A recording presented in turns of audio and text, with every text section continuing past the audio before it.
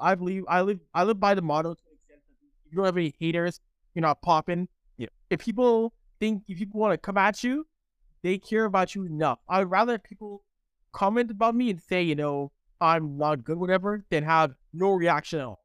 No reaction at all. That's the death of you. What's going on, beautiful people? You have just tuned into the Media Pass podcast, brought to you by the 29th Club. On this show, I will have conversations with sports media professionals and a segment focused on Edmonton soccer, where we speak to players, coaches, and fans. My name is Crowder Rufus Akinremi, a creative based in Edmonton, Alberta. So if you enjoy sports or would love to work in sports, keep listening and enjoy the show. This is the Media Pass podcast.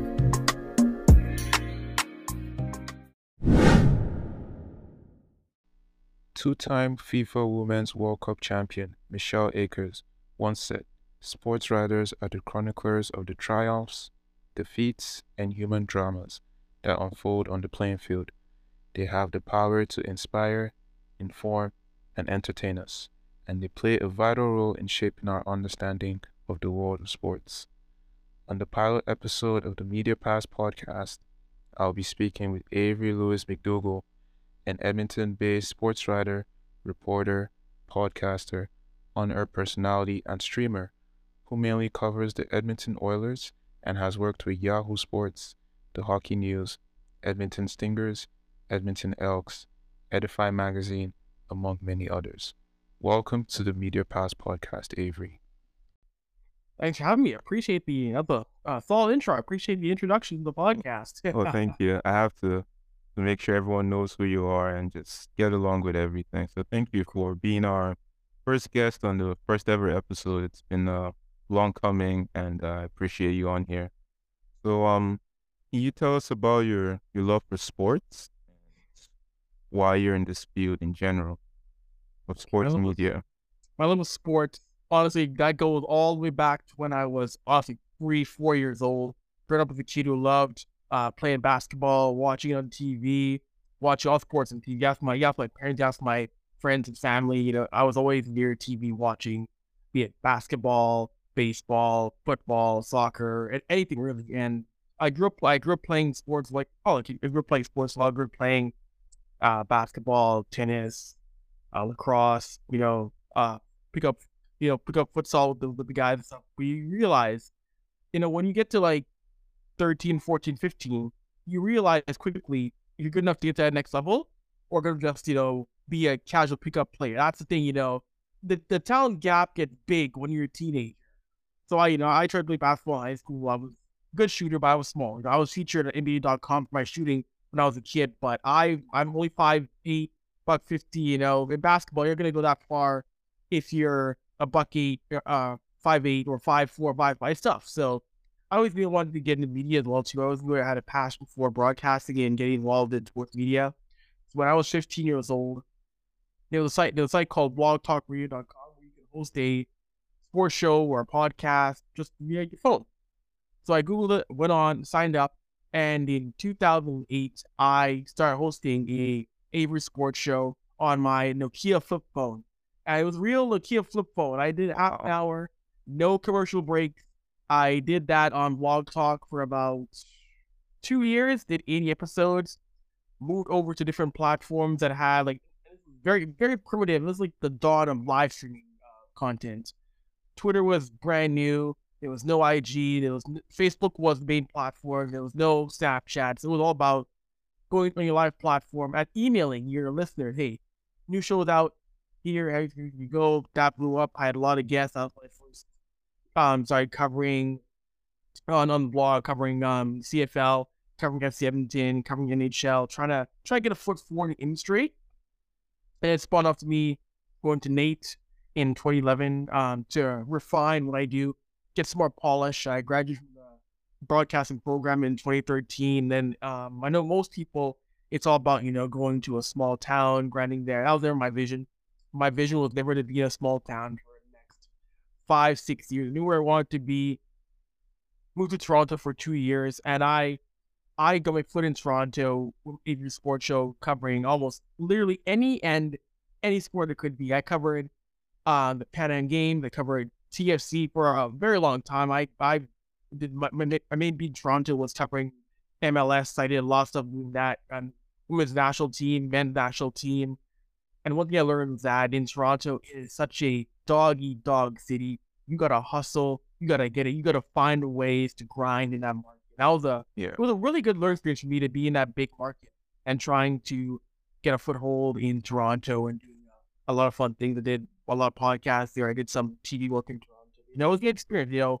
Some people, the market, which, not everybody can be in Toronto, but I think it's a good market for those who really want to test themselves and see, can I thrive here, And I did, I moved back here in 2017. I got a radio job with Now FM Radio, behind the scenes doing work in social media for Now FM. And then I got a job working with U of Alberta doing commentary for the U of A Pandas hockey team. And it's funny because I missed it. I also covered also did a lot of rugby leagues I did stuff covering our rugby league, where there was a team in Toronto, the Wolfpack, that spawned off into me also getting offered a job in 2019 working for Sky Sports doing a rugby league show. And I learned that in UK media, things will say about you if you're a foreigner, if you're not from there, and you're talking about their sports on their platforms, and they hear an accent that's not British, and if you're black, holy cow! There was a tabloid. It was Daily. It wasn't. It was Daily Mail. Daily Mail. Daily Mail. You got a critique of our show Inside Secret League, which some people liked, some people didn't, because again, one, I was not British. One of our other co-hosts was not British, and a woman. She was Australian. So double that. One host is black and Canadian. Other host is Australian. Like, you got two foreigners on their platform. Oh, we got crushed by some. And one guy didn't critique my work on the show. He just said in an article in Daily Mail, this young host from Toronto, I don't like his presence. I don't like his voice. He compared my voice and like a little bit craft. He said it felt like someone was squeezing my testicles when I talked on air. Actual quotes.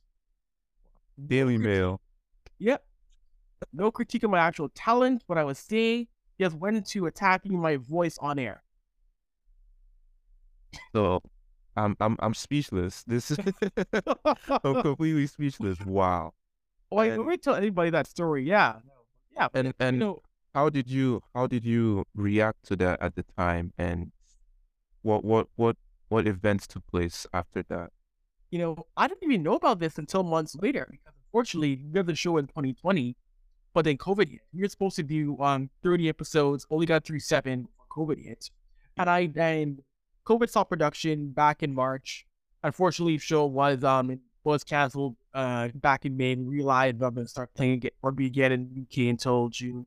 Yeah. I didn't find the story until I could send the story to me like in June 2020. Someone said, "Hey, did you see this?" I go, "Oh, heck is this?" Written back in March, and I reacted. I said, "Listen, like I did a little rant saying like this guy's embarrassing. This is embarrassing for the profession. If I knew it back then, if I knew it back in March, I would look this guy up for sure. If I knew about in March 2020, but for me, it's like, you know what? I live by the motto to an extent that if you don't have any haters, you're not popping. Yeah. If people want to come at you, they care about you enough. I would rather people comment about me and say, I'm not good, whatever, than have no reaction at all. No reaction at all. That's the death of you. It means people don't care about you, good or bad. But going from that, I've covered. I've also worked with Empty Stingers, doing that. Being one of the first on-air get voices, doing interviews. It's been really fun working with CEBL, FC Edmonton. I was one of the first reporters covering them, and their rival in Can PL was fun. Like the photo you sent on Twitter, when you replied where you kicking the ball at the stadium, that was like, yes, I need to see a video of that. I wish that was during the Can PL, their first final in Calgary against Forge, and yeah, they had a giant dartboard a dartboard soccer game where you try to kick the Nerf footballs onto a board of made of Velcro. Yeah. And I'm there in my good suit, my dress shoes. And this is what, November-ish? So the first attempt, I missed the board because I slipped. It's Slipped. ice. Yeah. Yeah, I slid. I slipped. That footage of me was me nailing the board, my second attempt. It was a good strike. So side of the foot, redemption, like, oh, in the dress shoes, in the suit, like, there we got better. I wasn't walking away after me falling down, and I said, no way, hell no. I wasn't walking back to the first kick I slipped. Wow, that's a beautiful story. I wish there was more like opportunities like that in like across the city where like you can just pull up more events for soccer because as we mentioned earlier before the episode started, just like the lack of like options to cover soccer in the city is pretty limited. So hopefully something pops up. And within other sports, I think you're thriving. Like you mentioned, like the Stingers, this is like the 5th season that you're starting, right? And like Oilers have always been here, and you have the Elks as well. So would you say there's pretty good options for sports reporting in Edmonton? I would say in terms of the teams right now, even though of course the Eddies, yeah, there's still the Elks, there's still Stingers, there's still U of A, Nate, Grant McEwen. There's still a lot of options to get in and watch sports and cover sports, and like the Stingers. Like one of the good things about the Stingers is that from day one, they've been so accepting of non-traditional media, of bloggers, of podcasts, of people who like basketball and want to get in. Because I've dealt with different teams over the years who have said no to me because you're not a big enough name, you're not on a TSN, a Sportsnet. And to me, I always felt that detrimental because, of course, if you're a pro sports team, whatever, I understand you gotta do background check, of course. Make sure people are here and not just here just to watch you. I get that entirely. At the same time, though, I've been a firm advocate for do a background check, look up someone's blog, podcast, and say, hey, we're really not mainstream, but we see you're legitimate, we see you're hustling, here's the past stuff out there. Exactly. Go do your thing. That's all it should be. You proving you want to work, you put content. It shouldn't be a total no. You're a blogger, not allowed. No, I've never lived that at all. In our industry, when people are trying to find a way to get in the door, especially in sports media. Have you found yourself struggling to manage your finances? Well, worry no more. We've got the solution for you. Introducing the MyFi Budgeting app, made by a talented creative right here in Edmonton. This app is designed to help you take control of your finances and achieve your financial goals. With the MyFi Budget app, you can easily track your expenses, set budgets, and monitor your progress towards your goals. Plus, it's user-friendly and easy to navigate, so you don't have to be a financial expert to use it. And the best part, it's free to use. You can also go pro to access all the features you need to keep in check for an affordable monthly fee of $1.99. So, if you're ready to take the first steps towards financial freedom, head on over to the App Store and download the MyFi Budgeting app made here in Edmonton. Link to download in this episode's description. Thanks for listening and happy budgeting.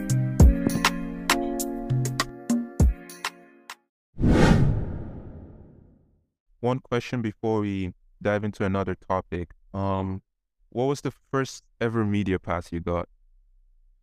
First ever media pass. Oh, I'm trying to recall off the top of my head. That's a good question. I recall? Oh, I do recall. Yes, 2009, Edmonton, now dead after the Edmonton Elks. Preseason game. I'd been doing some blogging and podcasting work on CFL for a while, but I figured 2009, 6 years old. Hey, you know what? How can I get in the press box? How can I cover a game? I emailed their old PR person, Dave Jameson, who's now host on TSN 1260. Emailed him and said, hey, this is what I do. I do this blog, podcast. I want to cover a game. And first of all, he replied and said, wow, I'm shocked you're 16 and doing this. So he said, yeah, for sure. Got me a pass, went down, ran me through the procedures in terms of how it all works, being in the press box. Covered that preseason game in 2009. Got a pass for that year. And that was really the first, once I was booked, that was my first taste of seeing, wow, this is how the media works. This is how things work. And I got to meet people from different networks, different companies, just to interview players. And there on, I was like, wow, this is what I want to do. This is really what I want to do for a career. Yeah, and you've worked really hard since then and gone to school, moved to Toronto. I didn't even know about that part, and Mm-hmm. that's good. That's good to know. Like you build a line of networking and experiences, and that's awesome, man. Oh, and that's And why, yeah, I was looking and at, yeah, was it's it's that? always it's always networking that helps you Hmm. get places, and Oh, yeah. yeah, that's sweet. And last month, I remember on Twitter you posted a tweet. It was I don't really recall the words, but everyone in hockey Canada, or Mm-hmm. every player in hockey needs to Yeah. watch Black Ice. And I was like, oh, okay, let me Mm-hmm. go, because I'd seen the preview like on TSN, but it Yeah. was just like a short one, right? And then because I'm not really a hockey, I'm still getting, because I'm more of a soccer inclined, Mm-hmm. still getting, oh, like 5 Oiler players, so I'm getting there gradually. So I was like, okay, next time they show this on TSN, I'll go give it a watch. And boy, was I in for a surprise. I was like, whoa, this is insane. I feel everyone, not just like hockey, no matter the sport, even if you're not into sports, it's Mm-hmm. something that you should check out, because it's like an hour plus, and it's really informative, like what Black people went through, Uh-huh. like the College Hockey League, how it got disrupted and stuff like that in Nova Scotia. And also, I keep forgetting his name, the first he was meant to be the first first Black NHL player, but never got a chance because of Herb, injury. Herb Carnegie. Yes, Herb Yes. Carnegie. And how even years later it happened, how one day he was telling the experience and he broke down in tears, and that really broke me, because wow, I can't words can't really describe like the pain he felt, the trauma, the experiences, the racism, and just a lot of other players that have spoken about that. So, what is there anything you'd like to say about like that documentary, Black Ice? It's easily one of the most raw sports documentaries I've watched in a very long time. I watched a lot of sports documentaries on all sports, hockey, baseball, basketball, football, soccer, everything. But that was the most raw because, it was, first of all, I appreciate TSN putting it on TV and admitting, hey, we're airing this, it has raw depictions of racism and other things, we're going to take on no matter what. I went down to, I saw it for the first time at TIFF. I went to the Toronto Film Fest premiere this past summer. I saw it with a buddy of mine and watching it. Like, one of the big things watching it at TIFF was just seeing the reaction in the theater and cinema of people who didn't know this stuff, like you, like people didn't know, and hearing audible gasping and what happened with colored hockey or what players faced racism, what players were told. Not just when they were pro players, but when they were kids. What they would hear at the rink at 13, 14, 15, you know, you're a sphere chucker, go back to Africa, go play basketball, it's like, and you're children. Like, it's shocking to hear that, but it's the reality. And it's the thing that's been going on, and the bodies of hockey have not been proactive enough to stop it. And yeah, it went to the Colorado Hockey League. It's unfortunate because the Colorado Hockey League was growing in Nova Scotia. It was getting attention. It was getting more fans than the White Hockey League. And people in Halifax, we can't have these black players need more attention or having better players. So there was always ways to try and stop these players from going from succeeding. And there was a part in that movie. I don't want to spoil too much. I haven't watched it, but there's one player a couple of years ago in the Maritimes, a young goaltender who was called the N word, and his dad complained about it, and suspension involved. And one thing that was to me was so jarring was that was Mark Walters. Mark Walters' father. Mark Walters is black. His father's white, and his father saying how wouldn't this have been addressed if I were a black man? If I were a black parent, would this have been addressed? And he realized that, wow, this was taken seriously because even though my child is black, I'm a white father. That's the reason why I was taken seriously. And I hope people realize, certain things in hockey aren't taken seriously as wild as it sounds until a white person steps in and says, hey, this is wrong. That's true. And even when his dad also complained, not a lot was even done because it was something it's something that they've kind of like pushed to the side over the years and Mm-hmm. haven't really done like real justice. Like the one where the fan threw the banana at the player and Mm-hmm. police said, or the judge, the justice system itself said that he didn't mean to and that he's an aspiring police officer, so he should be given a second chance. And those are the problems that even like when it's taken seriously, taken to court, it's just brushed aside like it was just a mistake and they don't see the intentions behind. So it was really sad, but it was really what's the word? Educating. Mm-hmm. I watched it. I watched the first half and then I had to go to work. But then when he played again, I started again from the beginning because I was like, need to be fully invested. So just about being black and working in hockey, what has it been like for you, I would especially say, in Alberta? it's interesting because I would say, it used to it's not as jarring to me as it used to be years ago, because I remember I would go into rinks covering college hockey, covering games of Oil King, other leagues. You would look around, Clara Drake Arena, look around Rexall or Rogers Place, you look around and see, I'm the only person that looks like me. I'm the only person in this media center that's black. And I remember growing up, I remember being, when I was 19, yeah, you would get looks. You would get looks, oh, that's odd, or, people would stare at you. But one thing it did help me, though, it helped me bond with players who were black. Helped me bond with players who are either professional players over in Europe or NHL guys. Because a lot of these black hockey players probably never dealt with a black reporter or a black coach. They probably never been interviewed by a black person, period. So for them, they were like, oh wow, I can speak a little bit more open to someone who relates to me or understands what I might be going through in this sport. And I still keep in touch with a lot of guys who played junior hockey or who play pro hockey to this date. There's a lot of guys. There are some guys in NHL who you mentioned the bananas. Wayne Simmons. I've known Wayne for almost 10 years now. I still talk to Wayne. He comes to I'm half Jamaican. Wayne's half Jamaican. With a bond West Indian and Indian hockey. So that's the bond we've had over the years. But I think it's getting better to an extent. I've seen more black people who work in media now in hockey. Even though like this past year, I met my colleague from Yahoo Sports for the first time in person, Julian McKenzie, who's a black writer for the Athletic, covers the Flames. He's black, and meeting him for the first time, bonding with him was great. I know we've done the Third Intermission podcast, which is an all black hockey show, so it's getting better. And in Alberta, I think there'll be more people who look like me, look like you, who see more representation in the sports media world. I think eventually we're going to get to a point where we'll see more people who are of color, who are black, working in hockey. So I don't feel as alone as they did five, When six, you, 7, 8 years ago.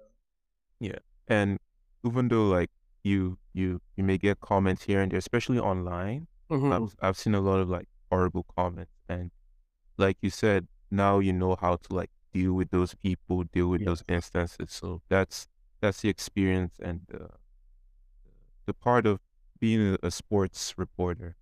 You get a lot of hate, and like you said, if you're not getting that hate, you're not doing something good. So Yeah. great job. I'll say as much though. When I remember it was a comment I saw on Twitter like last summer, how someone said, oh, if you see a hateful comment, you should engage with it. And I thought myself, no, like, and it was a white report, white street male report myself, like, no, like, dude, like, you don't understand how hateful comments that come to the majority of street white men in media is totally different when hateful comments come towards someone who's black, who's a woman, who is openly of the queer community. It's different. Yeah. It's different than someone who was a straight white male. Like, I don't engage with that much because if 90% of the time, it always crosses the line and it never just stays toward my ability. It always gets personal. So I say, you know what? Why engage? Because this person isn't going to judge me strictly on my talent. It's not going to go that way. Yeah. And honestly, those people who just judge based off like who you are rather than your talent, it's just best to ignore them because the more you give them the chance to speak, the more hateful they will get. And that's not you don't need to give them that platform to keep on spewing that hate. So yeah, I totally agree with you. So thank you for sharing that. I know that that could be that could be really a lot sometimes, and it's great that you've learned how to overcome it over the course of your career, and that's awesome, man. So thank you for sharing. Appreciate Of it. course, appreciate it. But Yeah. So what are your influences in your career, and what would you say are your next steps as well? influence in terms of person, in terms of people I look up to, or Yeah, just like yeah. peers and influences that have made you like a better reporter and writer. What would you say? Okay. I would say there's a few people. There's a few. I'll start with I'll start locally. One of the big been on Gene Principe. That's of course he's someone who I have been able to watch since I was a little kid, and I've been able to lean on him for guidance and advice. And he's a great example in terms of there are people out there in media who don't want the next generation to reach out to them because they feel, hey, you gotta take my job. He is Yeah. someone who has been, you need to call me, you need to email me, talk, whatever. I'm here. I'm gonna lead on. This is what you want to improve on. I can get better. Like I appreciate that, and his style on camera has been very jovial, loose, understanding that hey, sports is entertainment. That's how it's supposed to be. And another influence, Cabby Richards. Watching Cabby on, he had a series where he Cabby in the Streets, where he worked for the Score TV network, TSN, Sports and Bleacher Report.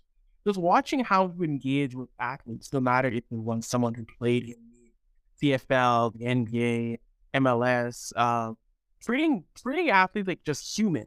I thought was one of Cabby's biggest attribute, biggest traits, because so many times we see athletes as, superhuman beings, but Cabby had a great ability to bring him down to, hey, you have a great ability to, kick a ball through a net, put a ball in the hoop, put a puck in the net. At the same time, though, you like talking about, food, pranks, jokes, whatever. And it doesn't matter if it was, Wayne Yeah. Gretzky, David Beckham. End of the day, he humanized so many being people who people thought were not among us. We're not our peers. And that's a great thing, because at the end of the day, if you can humanize an athlete, you've won. If you can, and so many athletes, I've talked to athletes who want to be treated like a regular person.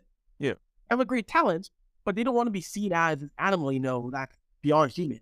End of the day, we all eat, sleep, have our go to the washroom. We're all human at the end of the day. So Yeah. Academy's ability to make them, humanize them to just, another person and bring out their fun side. Because I remember Kobe Bryant for many years had his mama mentality. Oh, Kobe's cold, Kobe's this, that. Caddy broke him down and made him, got Kobe joking, laughing.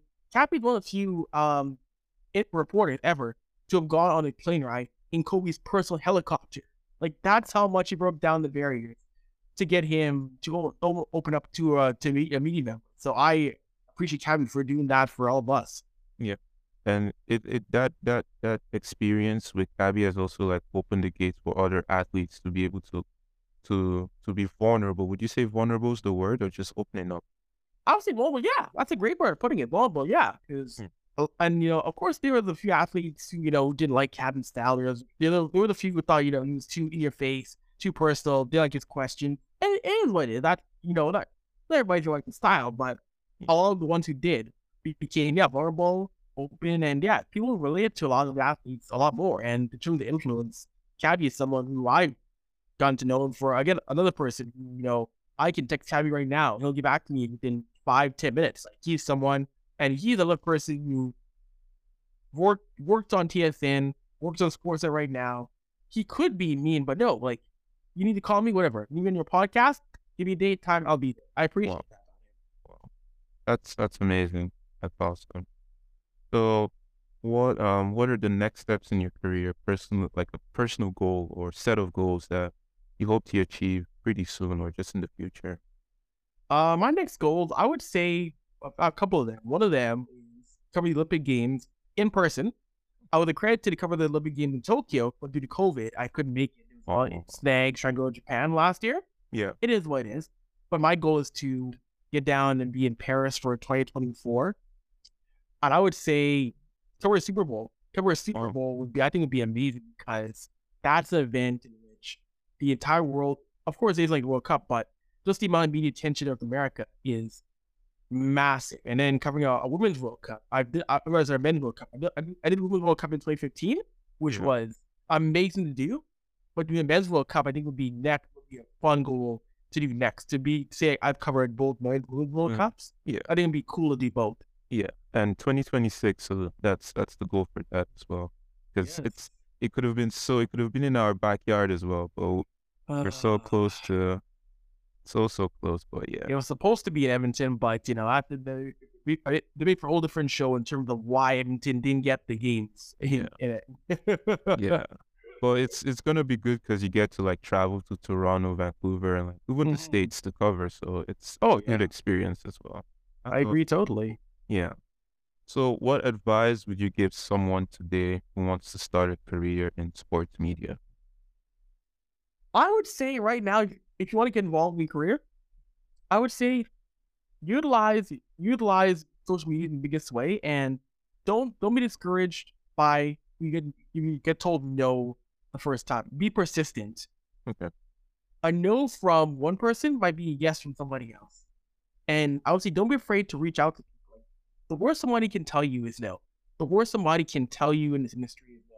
Like, when I was like 18, 19, I was afraid to reach out to certain people, but now it's like, I will DM someone from ESPN, I'll DM someone from Sky, whatever. Like, I've gotten interviews from people of different networks, just from literally cold calling, cold emailing, and the people respect the grind, people respect the hustle, people respect how much you want to succeed.